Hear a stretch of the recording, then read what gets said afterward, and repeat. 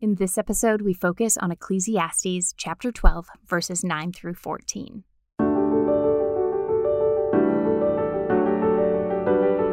Welcome to the Yellow Balloons Podcast, a collection of teachings to help you navigate the transformational possibilities of a God-centered perspective. We pray these insights from Scripture will inspire and encourage you.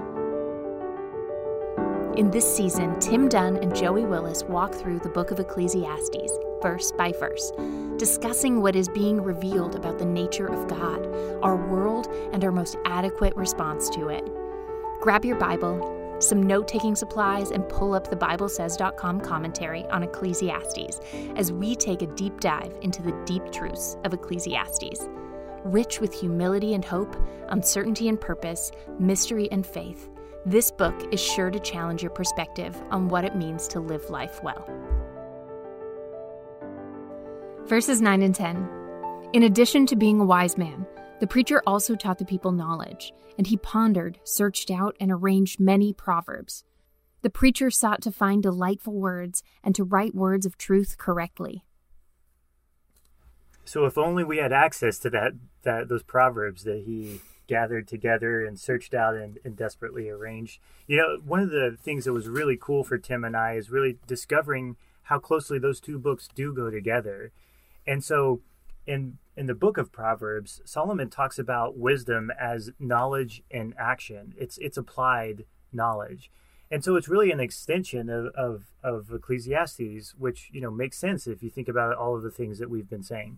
The book of Proverbs is a way of saying, like, okay, here's some really kind of practical ways that you do this. Here are some teased out, some expanded practicalities to living a life of faith, living a life of worship, built upon the foundation of Hebel. He wanted to write things that were correct, that were right, but he was careful to figure out just the right words so that they would be pleasing, something memorable, something that would be a memory key, something that would be delightful.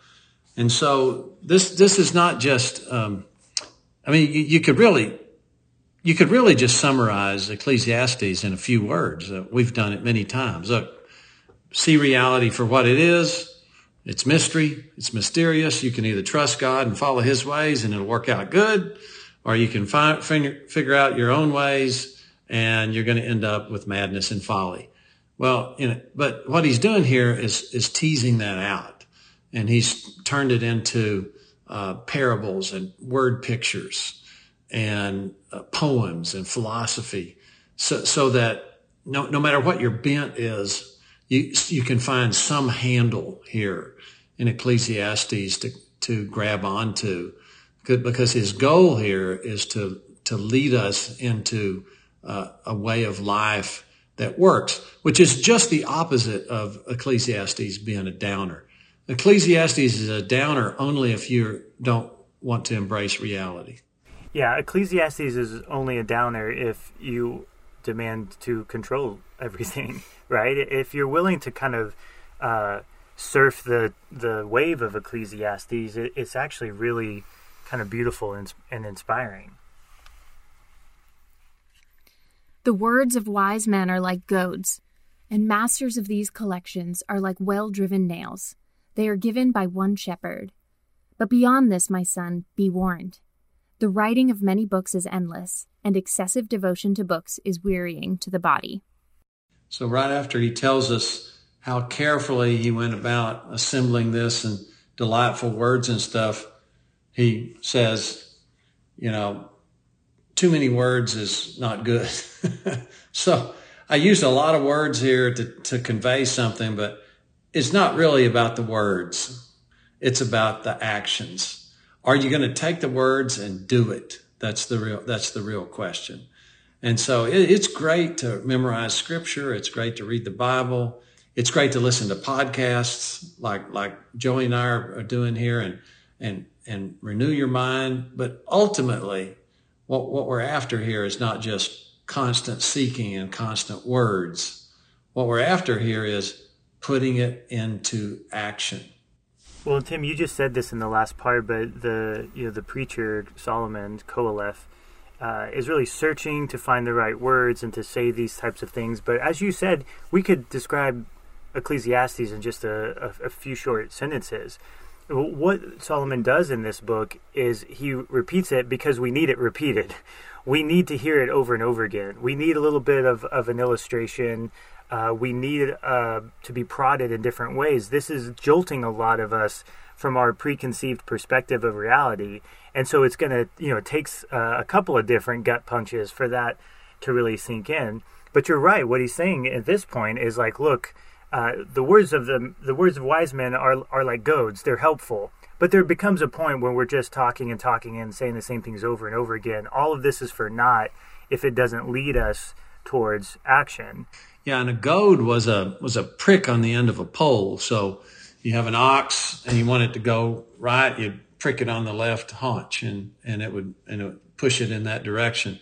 So if a wise man writes words and they lead to more reading of words, then that isn't the goal. Okay, that isn't what's supposed to happen. If a wise man does a really good job, what it's going to do is cause people to change the way they act.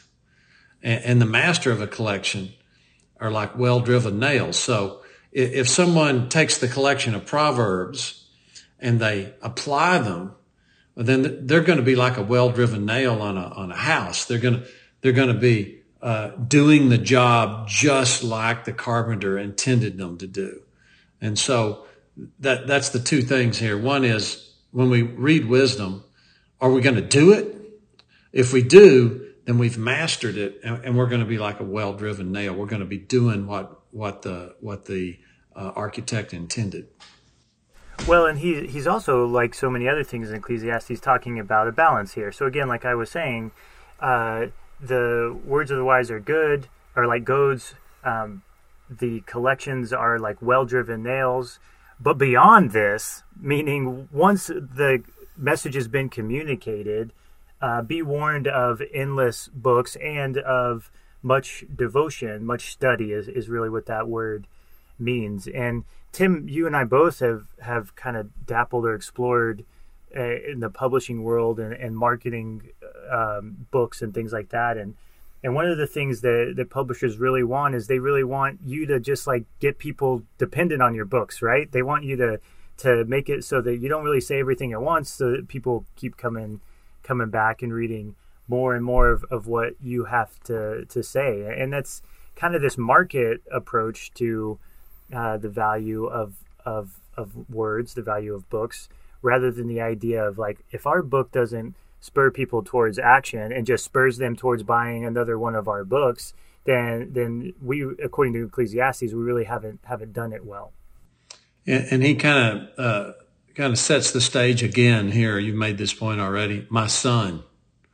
So he really apparently has an audience in mind here of young men who he's really trying to spur on to make good choices in life. And he said that, like, you've got the days of your youth ahead. Old age is going to come, but invest these years wisely.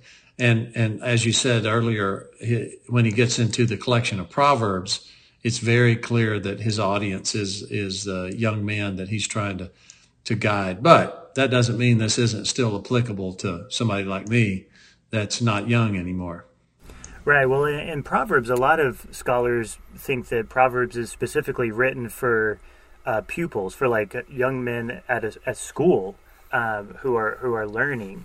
And so, that my son definitely evokes the language of Proverbs. And so it's particularly awesome, I think, that he's even saying it towards students. Like, and we experience this at the King's College. Sometimes our students get real stuck in the, philosophical, give and take back and forth of particular discussions or applications. And at some point, that study really is wearisome. It's not helpful past a certain degree. Beyond this, these things are actually not helpful. What we've got to do, and what Kylie and I do in our jobs all the time, is spur our students to make action, to discern for themselves, to make choices, and to put these things into practice.